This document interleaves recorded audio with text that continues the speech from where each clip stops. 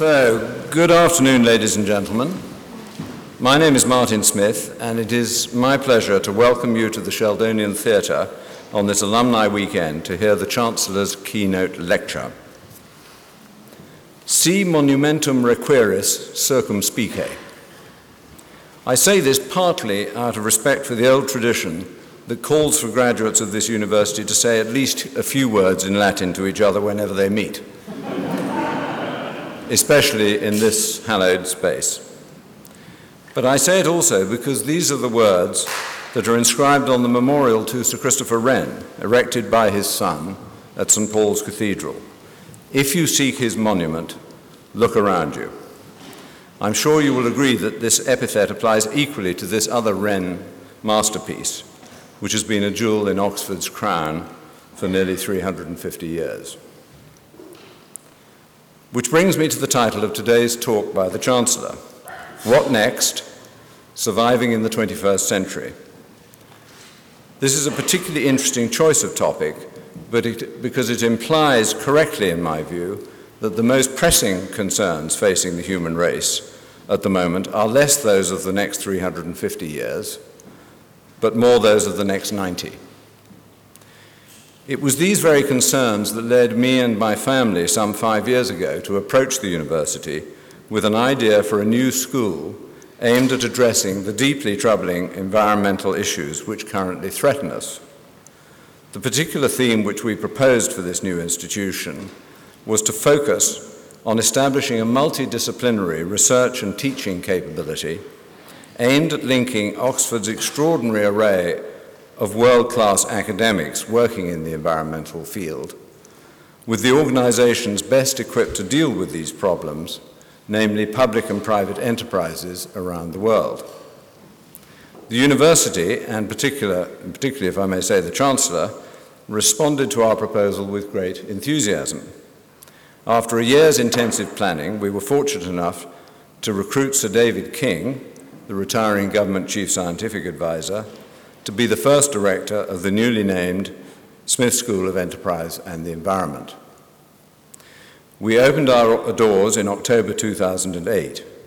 3 years later, we have almost 25 full-time and part-time academics in the school, working with many others throughout the university on a wide range of projects.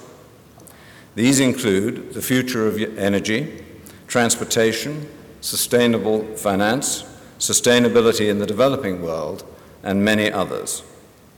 Each of these projects is being developed with a government or a major corporate partner. Arising from this work, the school has produced several dozen peer-reviewed research papers on a wide range of environmental topics.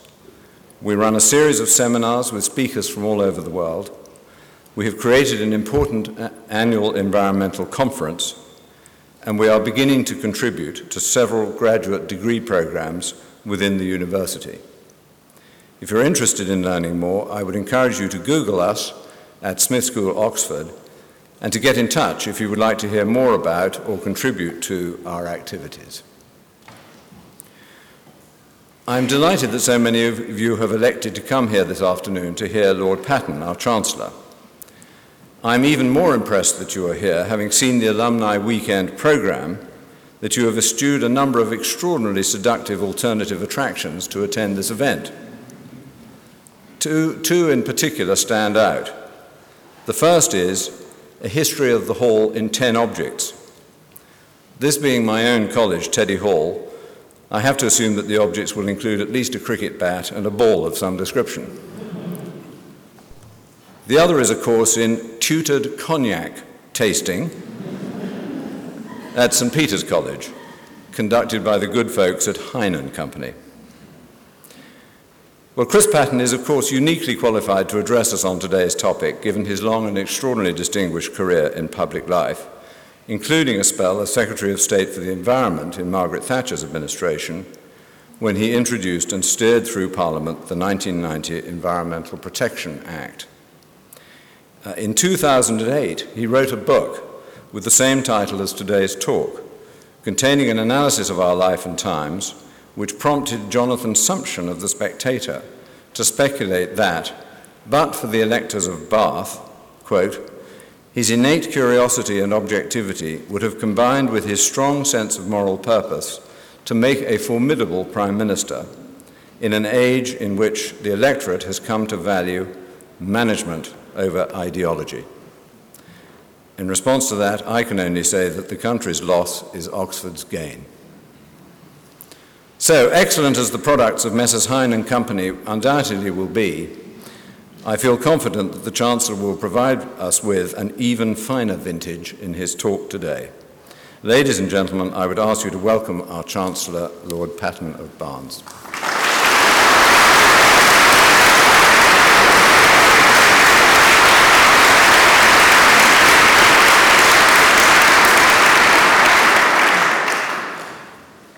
Thank you very much indeed, Martin. Martin has been one of the most generous and intelligent donors to Oxford.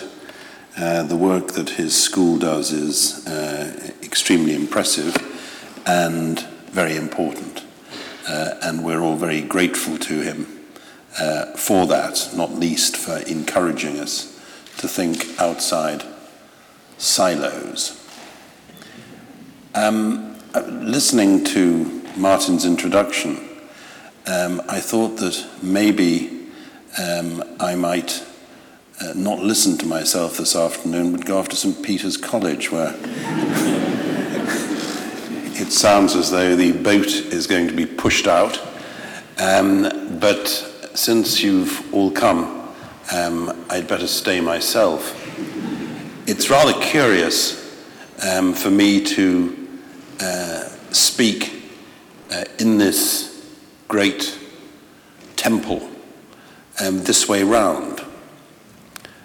Normally, I'm speaking from up there and speaking in a good deal of Latin.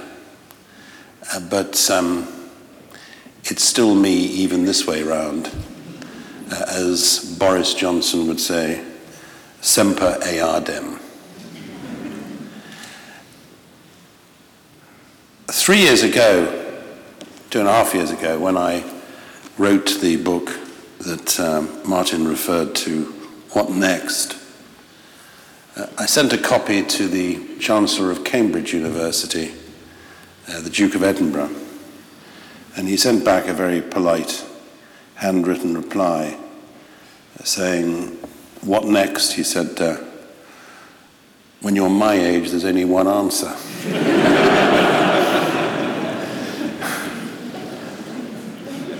I wrote the book partly in response to a line in a play and partly in response to another book. The line in a play is, I'd been to see it in the West End, a production of Waiting for Godot. And I'd forgotten that wonderful line, you're on earth, there's no cure for that. Secondly, I'd read a book by Martin Rees, then the master of Trinity. You know Trinity Cambridge. It was Rab Butler's uncle who, like him, who was master, said, I've always thought that Jesus, in a very real sense, was a Trinity man.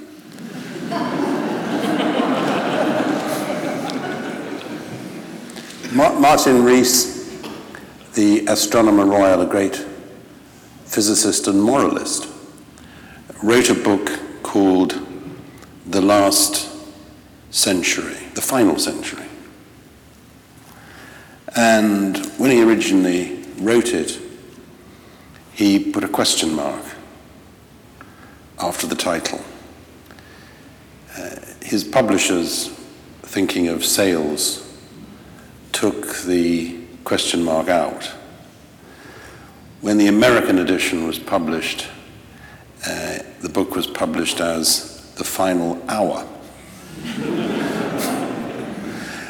And Martin Rees's thesis was that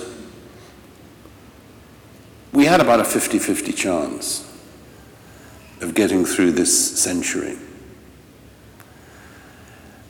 And those seem to me to be rather bad odds.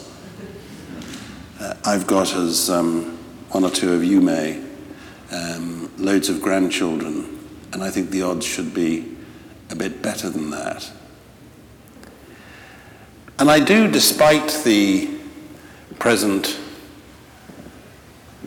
fin de siècle mood in Europe and America, I do decline to accept that the world we're living in is so much more dangerous than the world has ever been before.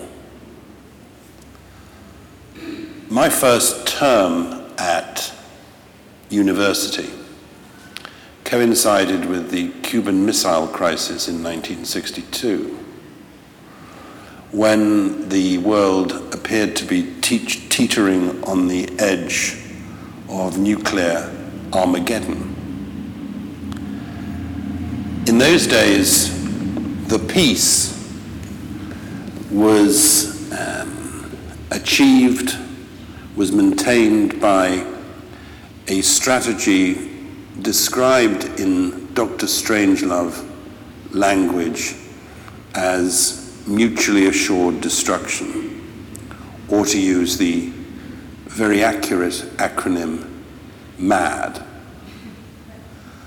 The notion was that we wouldn't attack the Soviet Union because we knew that if we attacked them, they'd obliterate us, and the other way around. I don't think that things are as dangerous today as that. My worry is that while we know what we need to do in order to survive, we at present appear to lack the political leadership and the international political capacity to rise to the challenge, which is a rather different point. 1962 was one of those moments when many people thought the world had changed.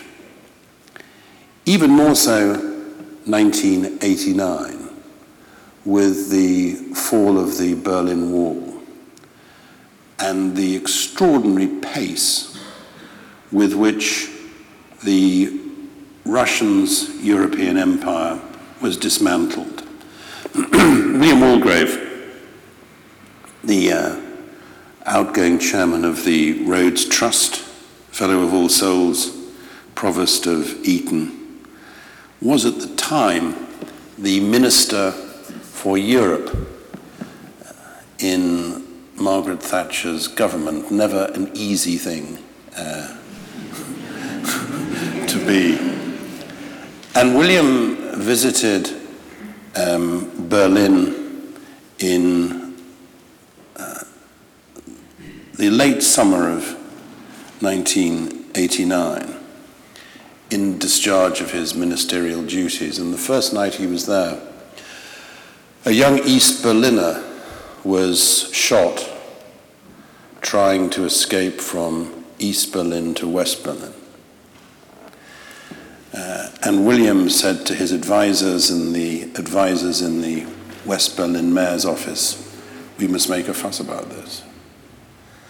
And they said, "Really, Minister, we have much better ways of dealing with these issues. We have channels of communication with the authorities in East Berlin and East Germany, which will enable us to make it less likely that this will happen again."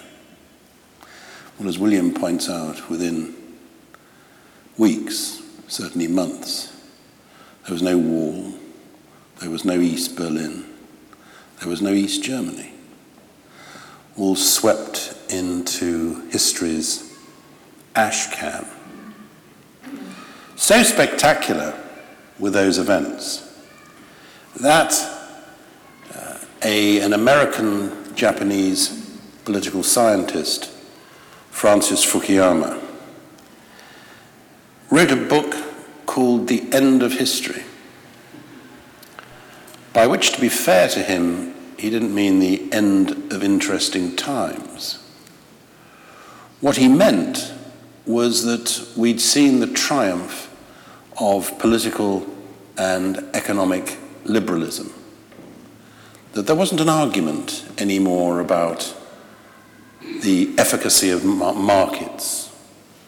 There wasn't an argument anymore about the best form of governance. Those arguments were finished, over, decided in favor of, as it were, Karl Popper and Adam Smith. Well, not everybody thought that. 3 or 4 years later, another American political scientist, Samuel Huntington, wrote a book called The Clash of Civilizations, in which he argued that maybe we wouldn't see again wars between states, but that we would see wars between, clashes between different ethnicities, different language groups, different cultures, that the politics of identity would be hugely important in shaping our futures. And a lot of people thought that 9/11 confirmed that. President Bush said famously about those events that night fell on a different world. So we were launched into the war on terrorism, as though you ever fight wars on proper nouns.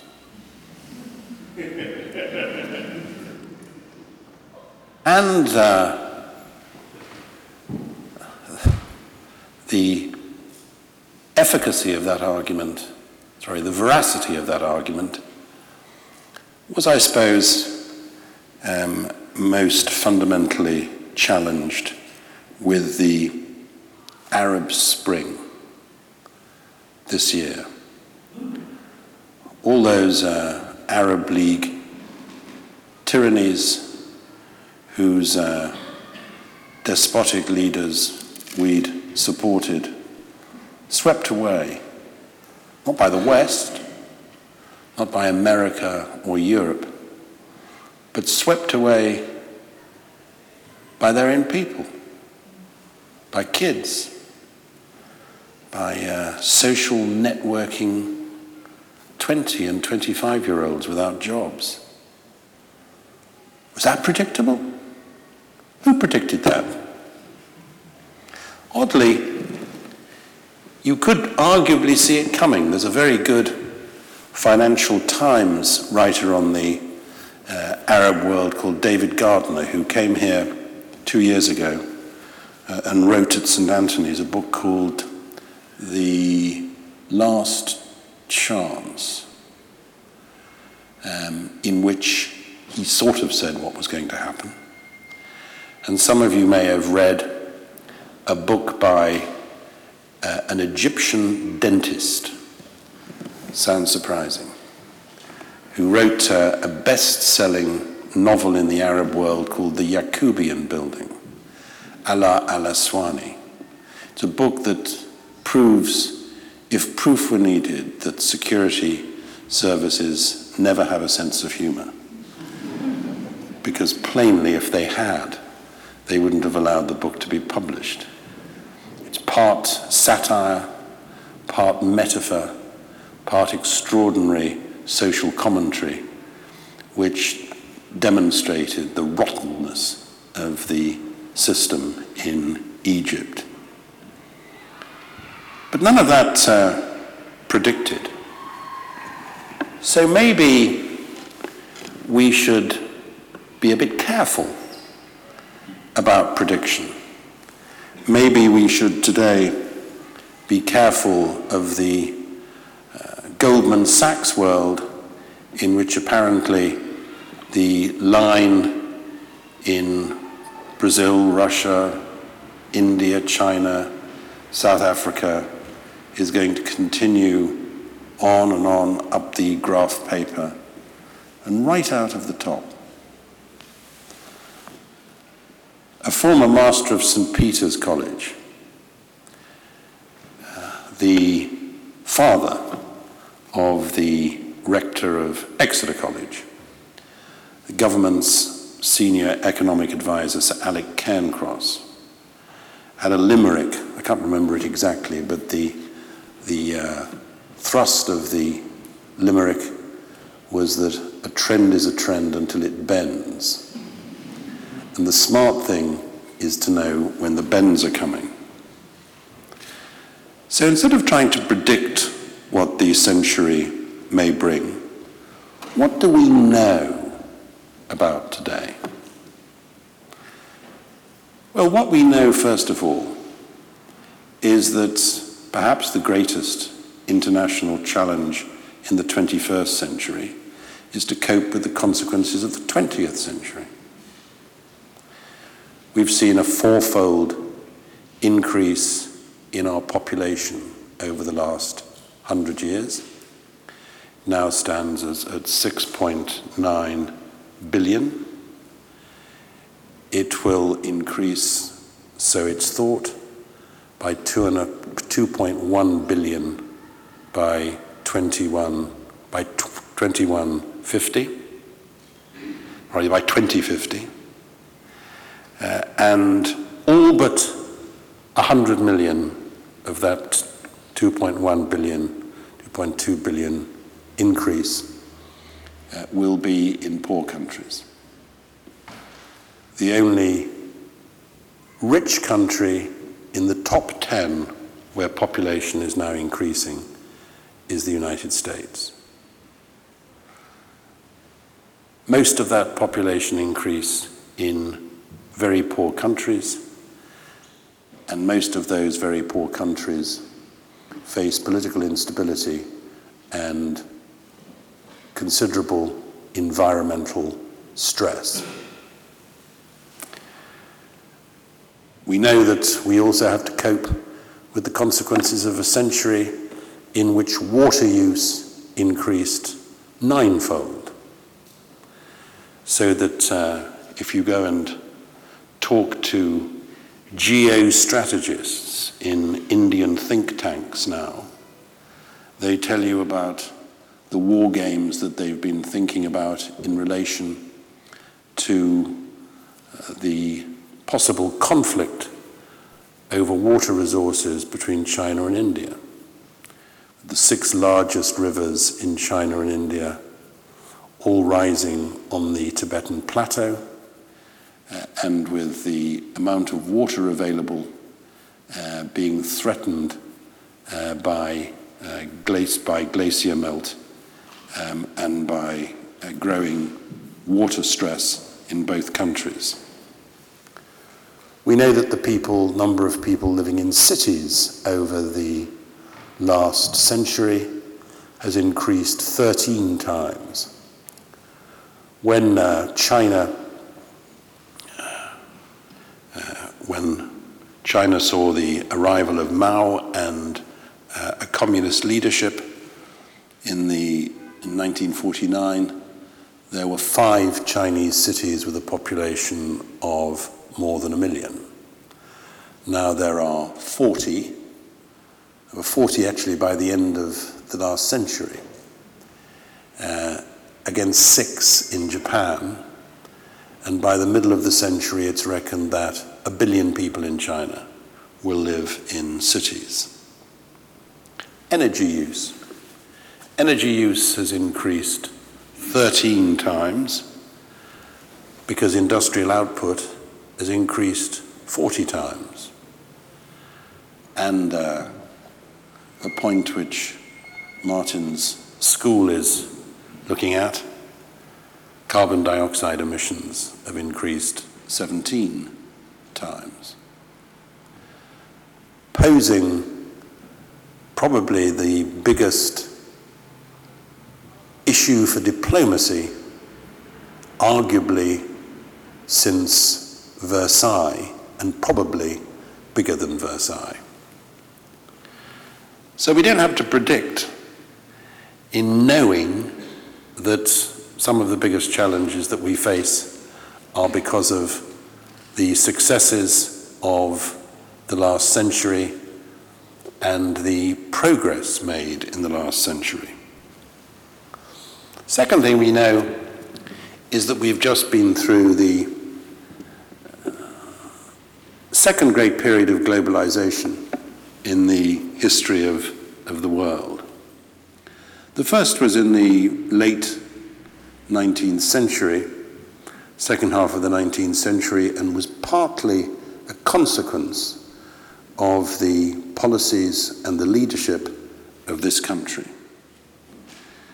We must be the only country in the world in which an industrial city named a concert hall after an economic principle, free trade. And thanks to the opening up of markets around the world, thanks to technology, the steamship, trains, telegrams, and thanks to the opening up of the American Midwest, with Chicago at its heart, we saw that explosion in trade and output in the last decades of the 19th century, a deflationary boom which produced the world which J.M. Keynes wrote about in The Economic Consequences of the Peace. We've just been through a similar period with similar causes. First of all, technology, containerization, air transport, breakthroughs in information technology. Secondly, the opening up of markets, and particularly the openness of markets in America and Europe to goods made in Asia. And thirdly, the fact that in the 1980s with China and 90s with India, 2.5 billion people joined the world economy as India and China opened themselves to the rest of the world.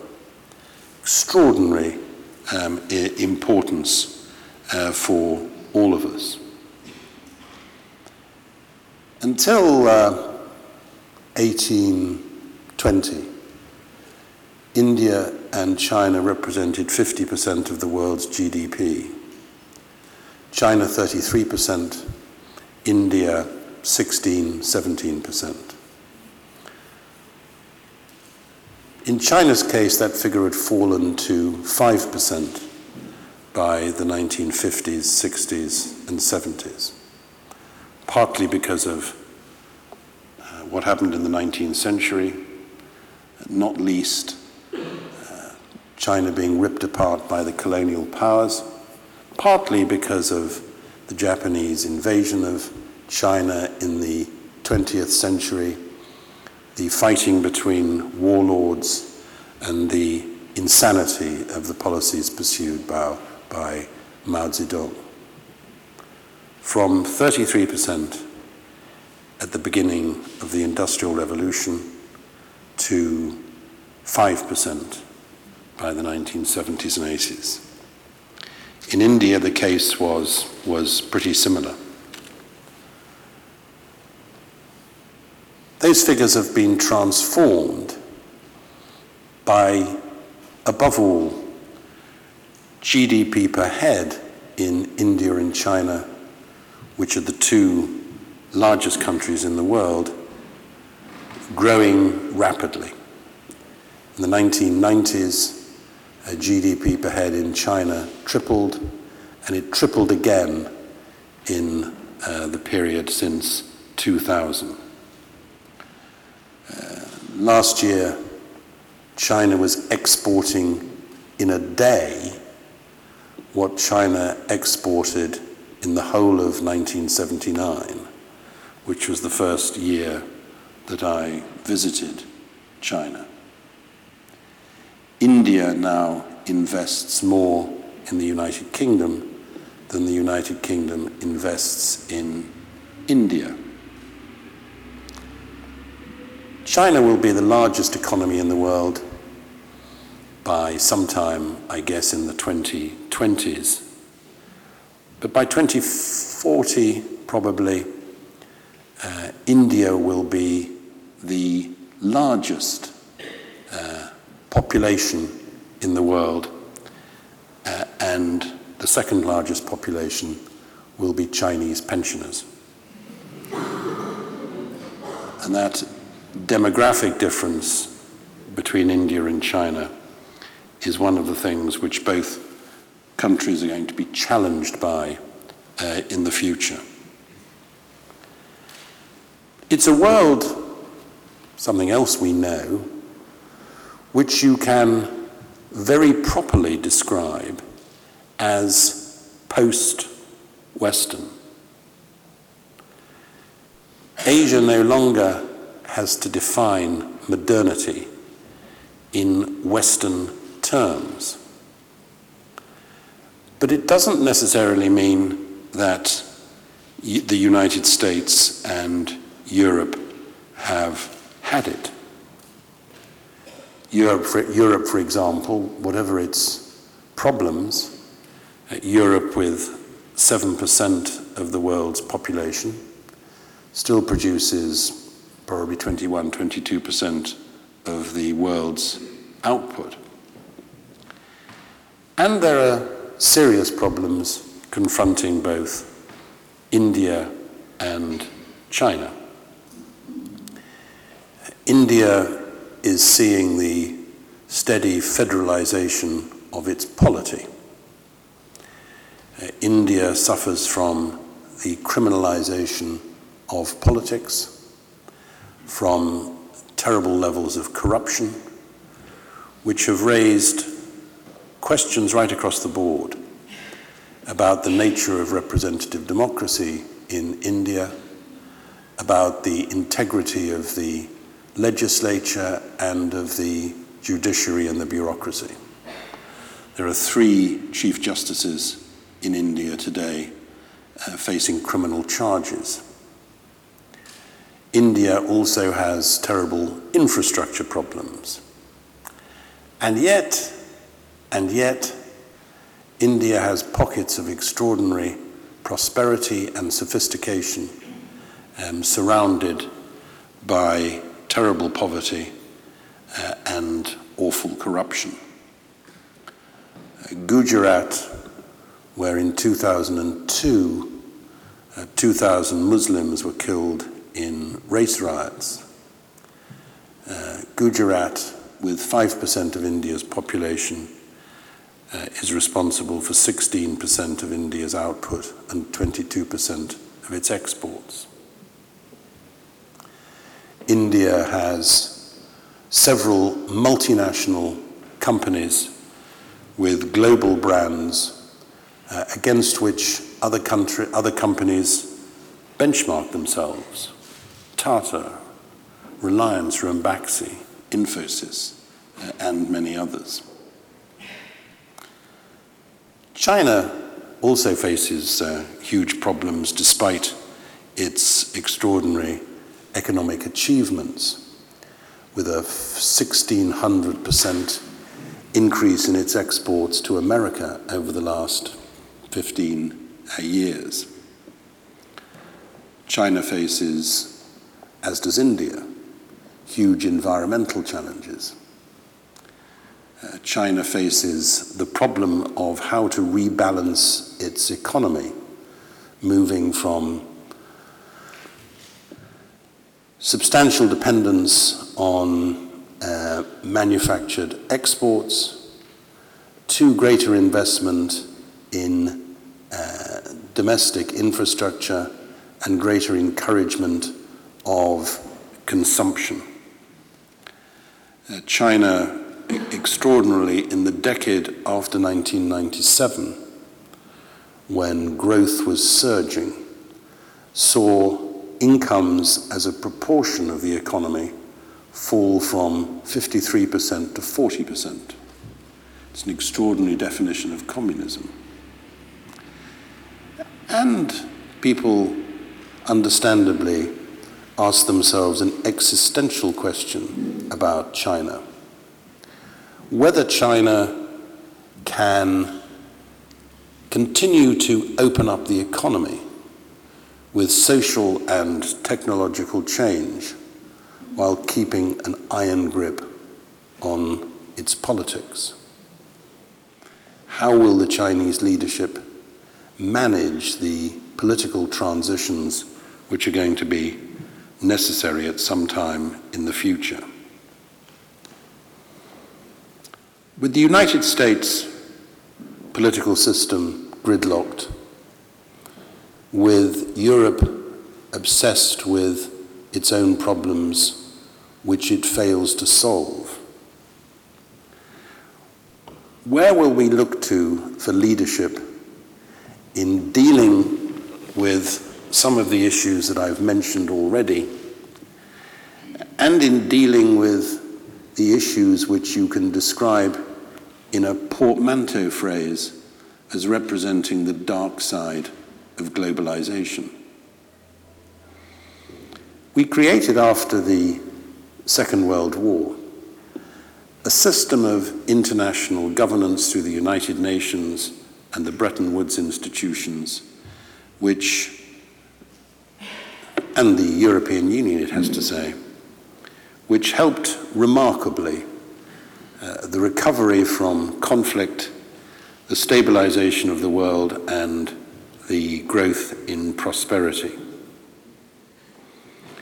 But at precisely the moment when we clearly need greater international cooperation, those institutions established in the 1940s have started to fall to pieces.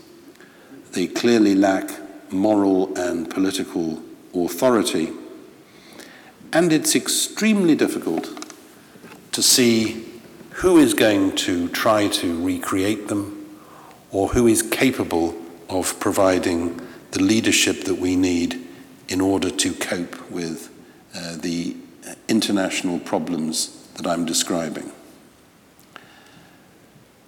Organized crime, human trafficking, epidemic disease, drugs, the arms trade, above all, climate change.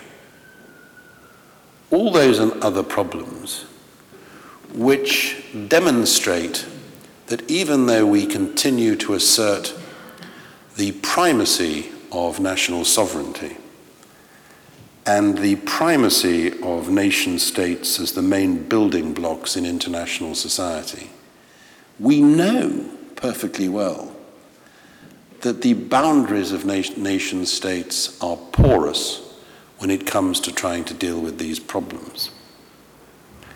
So, how do we create structures to deal with these challenges, which are made all the greater by the fact that in today's world, the main threats come not from strong states, but from weak states, from states which have failed or are failing. Zimbabwe, Somalia, Burma, and, alas, increasingly, some states in Central and South America like Mexico. Are we going to see the leadership come from the United States, where, as I said earlier, the political system is gridlocked? Are we going to see the leadership come from Europe, which has designed a currency union which has fallen apart or is falling apart because of the difficulties of running monetary policy with one hand and fiscal policy with another. And there's a deeper problem, I think, in Europe and North America, which is exemplified by a remark made last year by the chairman of the Eurozone finance ministers, who's the Prime Minister of Luxembourg, not, you might think, the most significant player in international politics, but nevertheless one who, it seems to me, spoke for most of the others. He was being pressed on why it is that Europe has failed to implement a series of measures to make Europe more competitive in relation to China and India and other Asian powers. And he replied by saying, it's not, he said, that we don't know what to do. Of course we know what to do, but we just don't know how, if we did it, we'd get re-elected.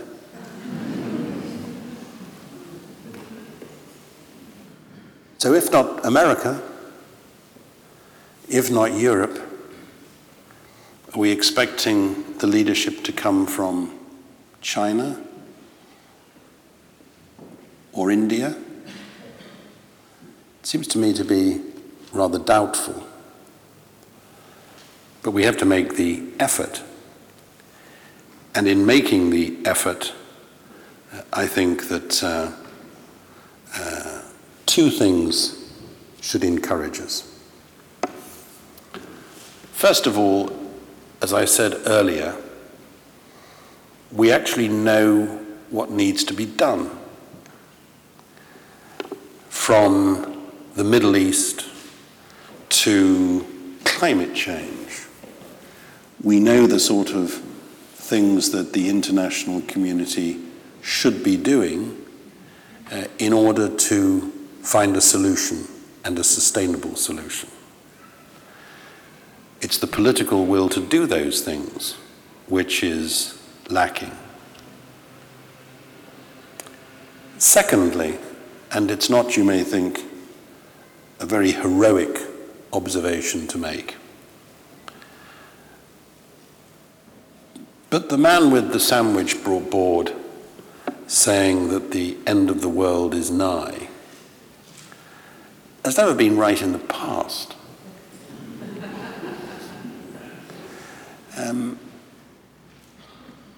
You may remember Dennis Healy's joke about the man in Rio who walked around with a placard saying, "Buy my pills and prevent the end of the world." And somebody said to him, "What do you mean, buy your pills? It's a crazy idea." So the guy with the sandwich board says, "Well, what's the alternative?" Usually, we've managed, even when dealing with the biggest problems, we've managed to find a way in which we can muddle through. And I hope that's true today, though occasionally one loses some faith in the ability of humanity to manage its affairs rather more competently.